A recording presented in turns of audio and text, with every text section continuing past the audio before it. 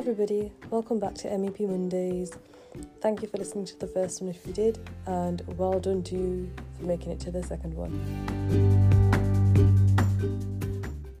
Today we're going to be talking about how to get the most out of your BNF. When I was a pre-reg student, there were loads of sort of bits of advice that would come to me, so now that I'm qualified and I know how to use the BNF properly, I thought it'd be a really good idea to help people who haven't yet qualified and can get the best out of their BNF.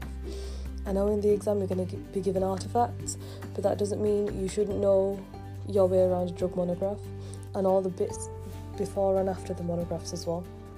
Next week we'll be talking about SPCs and how to navigate around them, because I know people do get quite confused with them, even qualified pharmacists. So let's get stuck in. My first BNF tip is get yourselves a paper copy. Yes, the app is fantastic, especially for when you're running about on wards or when you're in a community pharmacy that's really busy. But having something that you can annotate, having something that you can stick post-its on, and having something that you can tab, it's invaluable. Shout out to Alison Hartley from the University of Bradford, who gave us the best piece of advice I've ever got, which is every time you encounter a drug in your working life, open the BNF and have a look at it.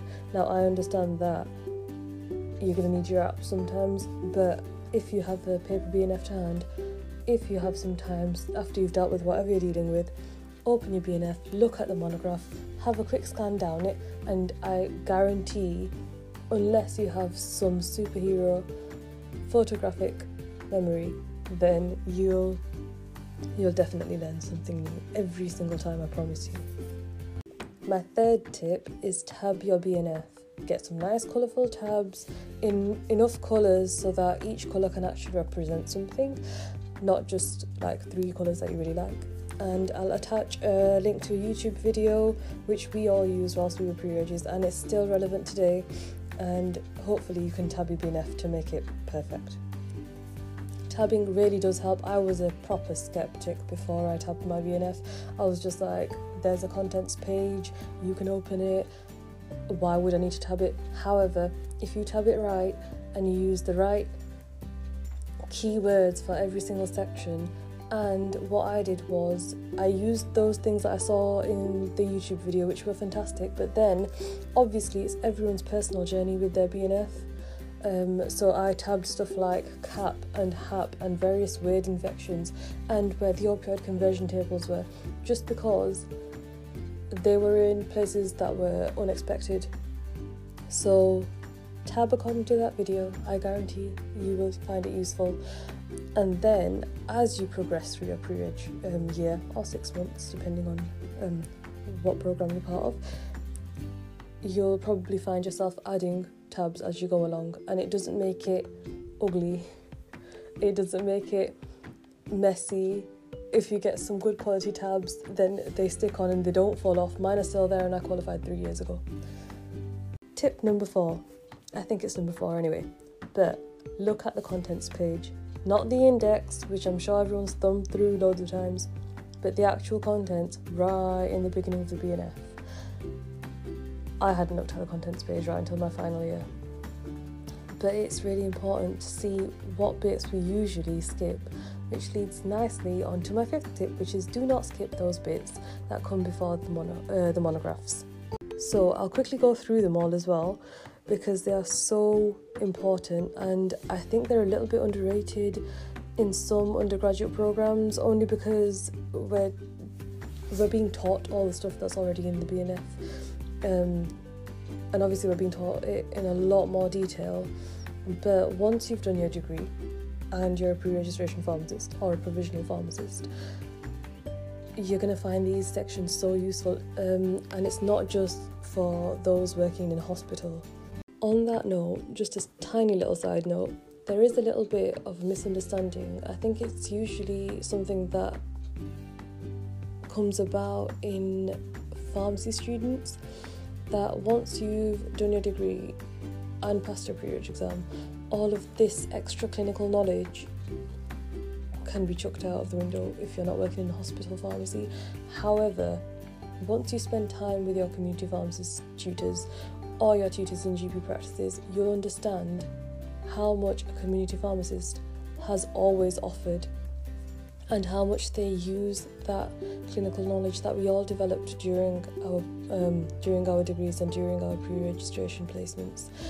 And if you have a chance of working in a place that offers you like a cross-sector placement where you work majorly in one sector and then cross over to either community or GP practices or to hospital for a few weeks, I highly recommend taking that opportunity, just because it breaks down the barriers between pharmacists in all sectors, and it means that we can help make each other's lives and in turn patient care so much better. So the first of the extra guidance sections is the section labelled changes. This, I feel, is really, really important for a pharmacy student and every single pharmacist in the universe to understand, because when you're going to be tested in the pre-reg exam, they do like to test about new stuff that's happened recently in pharmacy, and it doesn't mean you have to Google everything. If you just go to the page just before the BNF starts, literally the page before page 1, you'll find a list of the changes. You don't have to remember them all, but you'll be able to track the changes that have been happening in the pharmacy world. Usually stuff like changes in regulation to control drugs, like the pregabalin and gabapentin stuff will have been in there when it happened. The next section, which starts on page 1 of the BNF, is guidance on prescribing. Now, you can't just scan through this, but it has got important stuff in it, stuff like the labels, legal requirements. It's got all of them right there, and it's got the driving instructions, so what a patient would expect when they're driving under the influence of a drug, even if they're taking it as prescribed.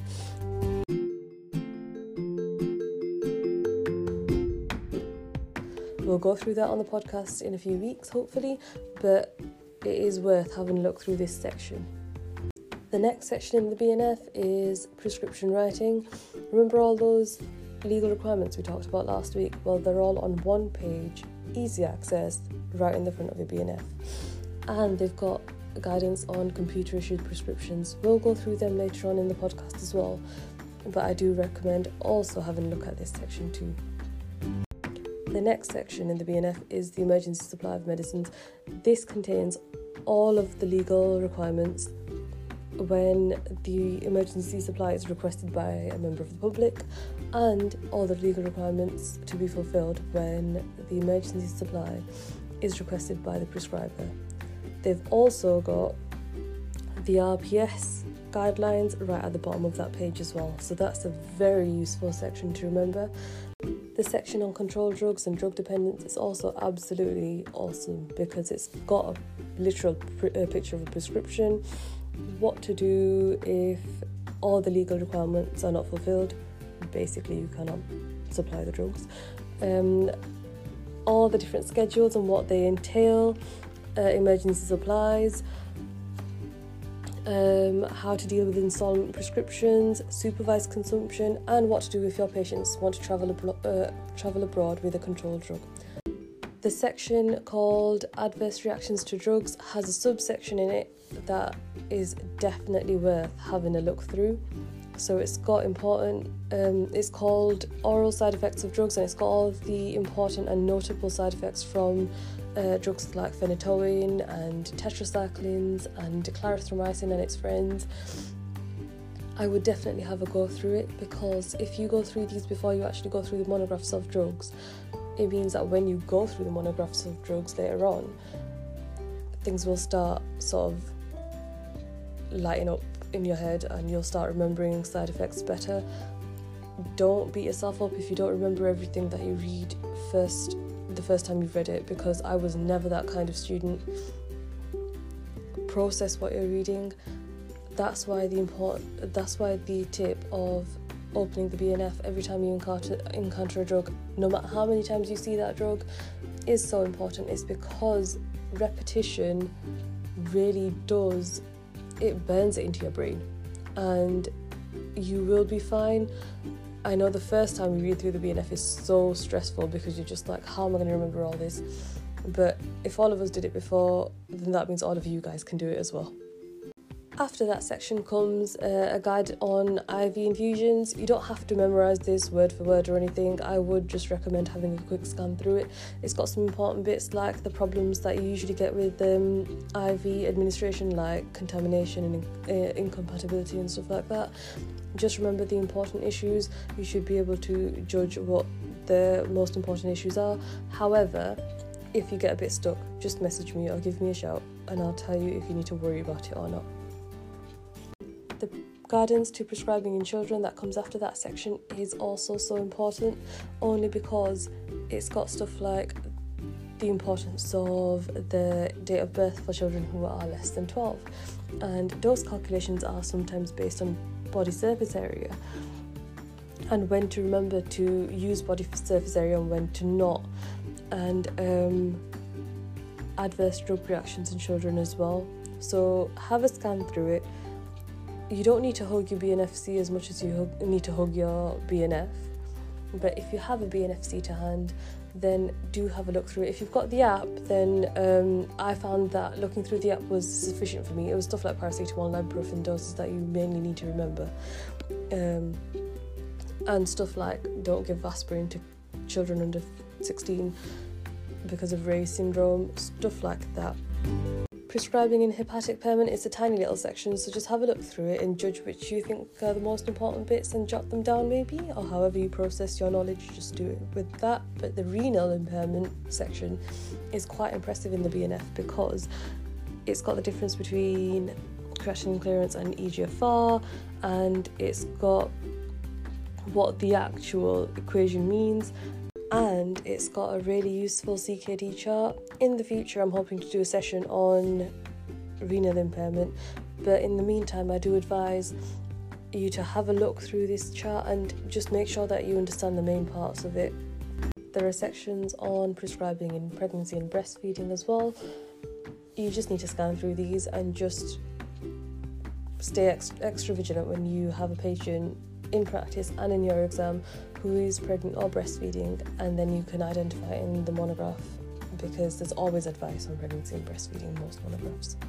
Now, I love the prescribing and palliative care section because it's helped me so much as a pre-reg who worked on elderly wards all the time. Also, it's the place where the opioid conversion tables are.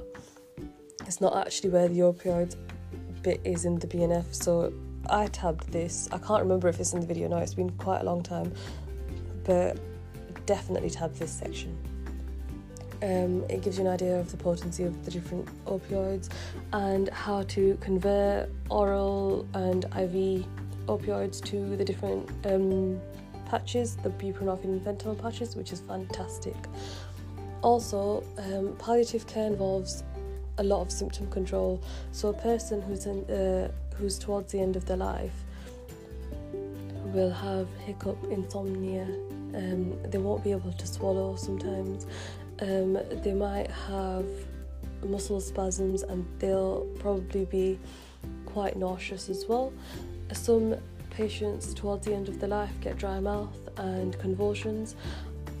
All of these and more are covered in this section of the BNF, and they've also got the most appropriate drug for each kind of symptom.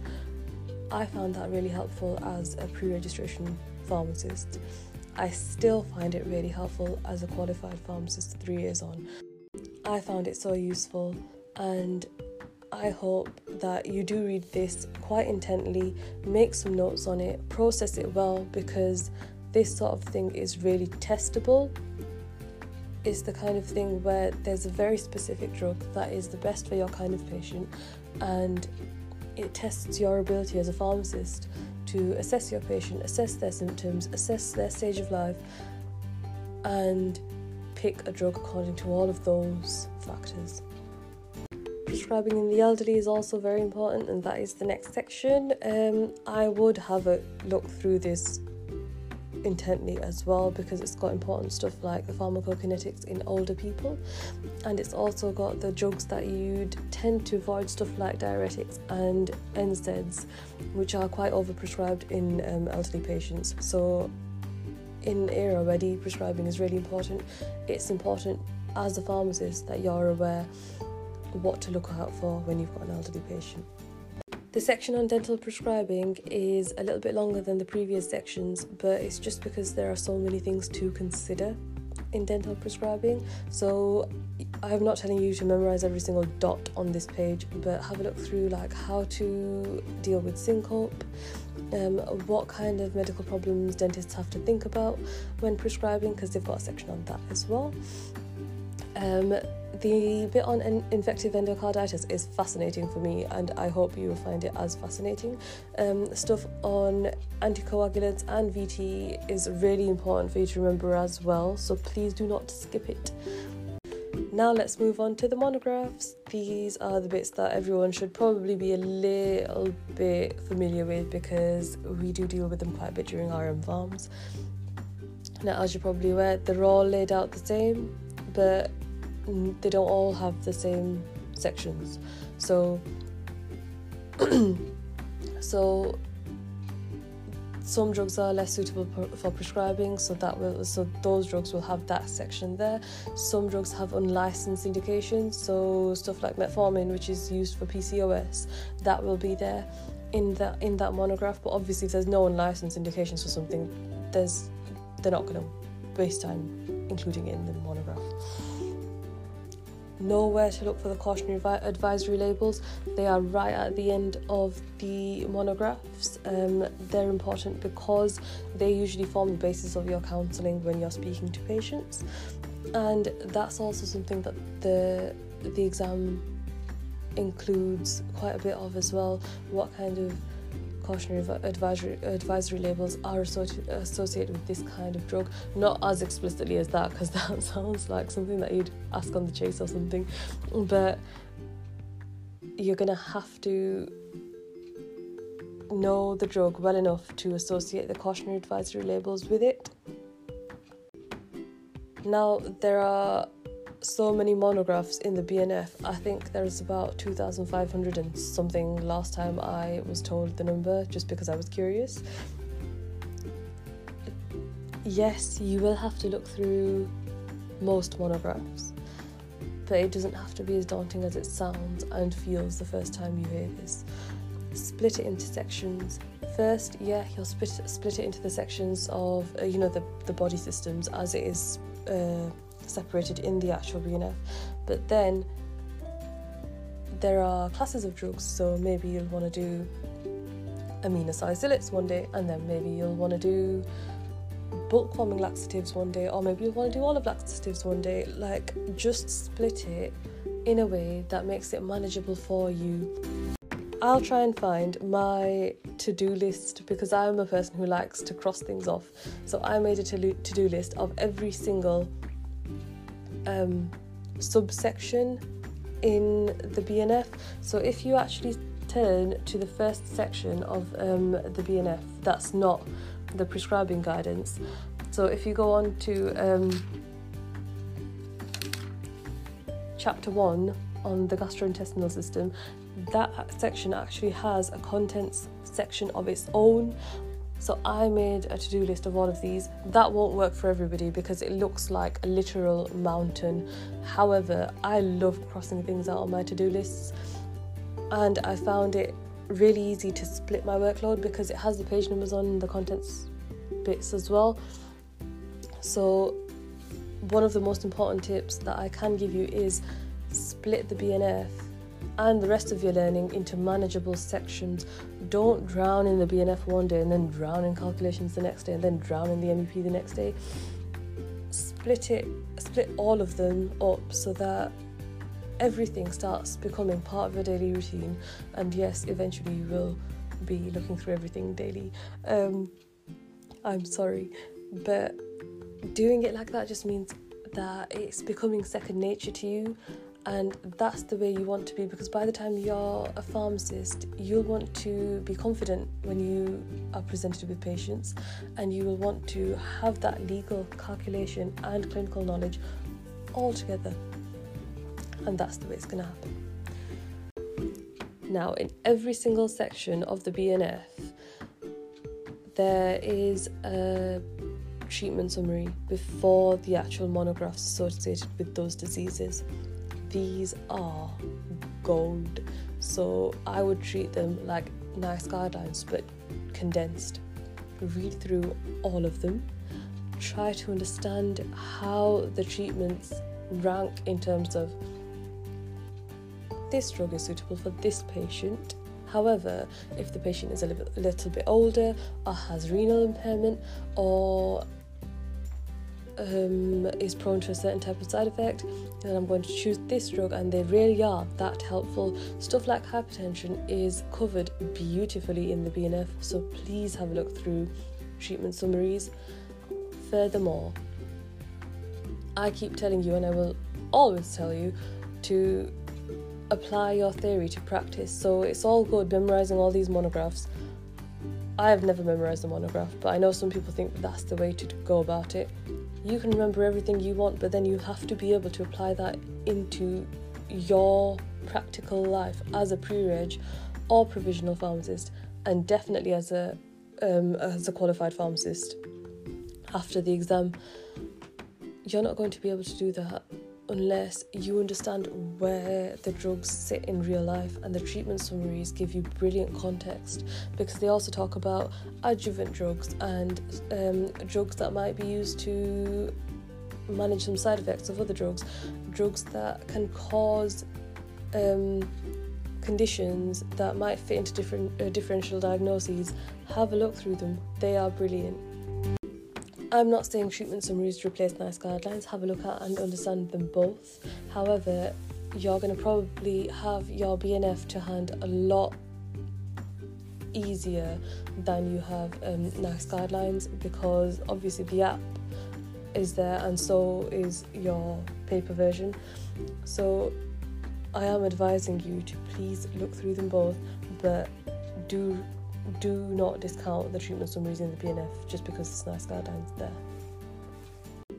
Something really important throughout the BNF monographs is the little box titled Important Safety Information.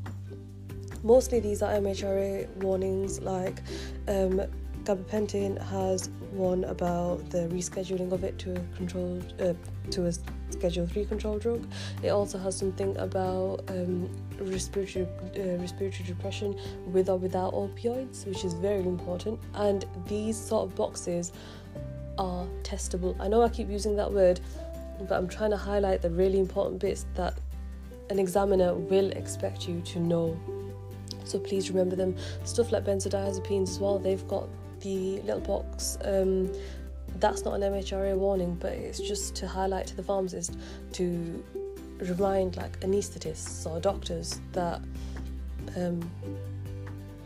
you have to highlight the fact that the patient is on a regular benzodiazepine, because it can interact with anaesthesia.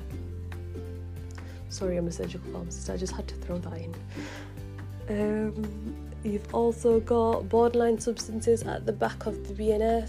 I did not remember these, and you do not have to memorise them.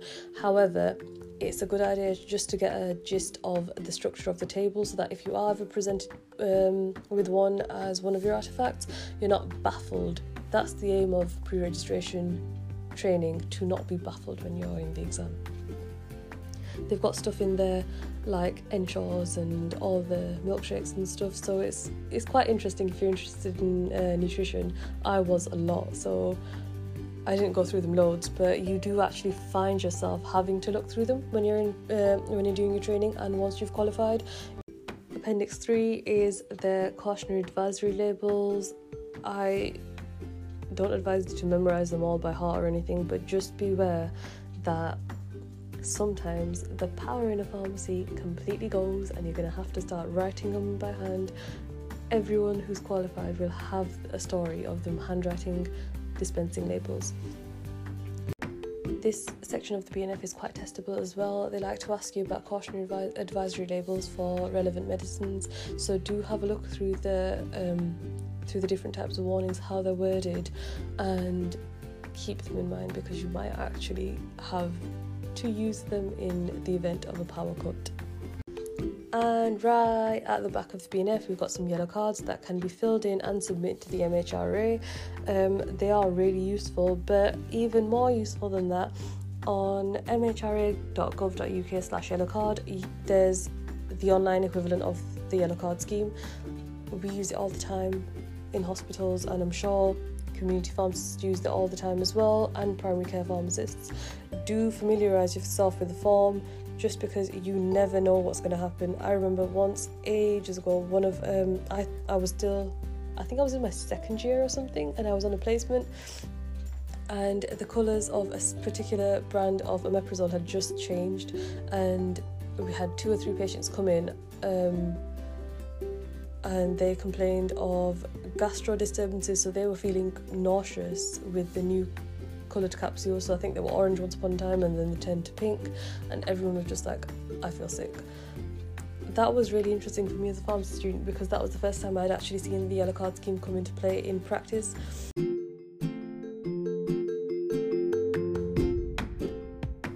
And that was the second episode of MEP Mondays. Thank you so much for listening, and I hope it was helpful. I just wanted to give a little shout out to Pharmacist Support. The website is pharmacistsupport.org. They are a charity that helps and listens to pharmacists, former pharmacists, pharmacy students, pre-regs, provisional pharmacists, and their families and friends. And their aim is to empower people to create positive change. They do brilliant work. They've got loads of services that can help you and your loved ones. They've got a link to confidential helplines, wellbeing workshops, sheets and webinars. They've got financial and specialist advice, and they've got addiction support services. They've also got a section where you can ask or search for any questions that have been asked. And they have done brilliant work. Some fantastic pharmacists who are very well known are ambassadors of and consistently support the charity. Get involved if you can fit it in your schedule, and do use them if you're feeling run down, if you're feeling like this situation, like the pre-reg exam, like the uncertainty of everything at the moment is getting to you a little bit. They're always there, and I'm sure you can get the help that you need. That's pharmacistsupport.org. Thank you, and good luck. Happy revising.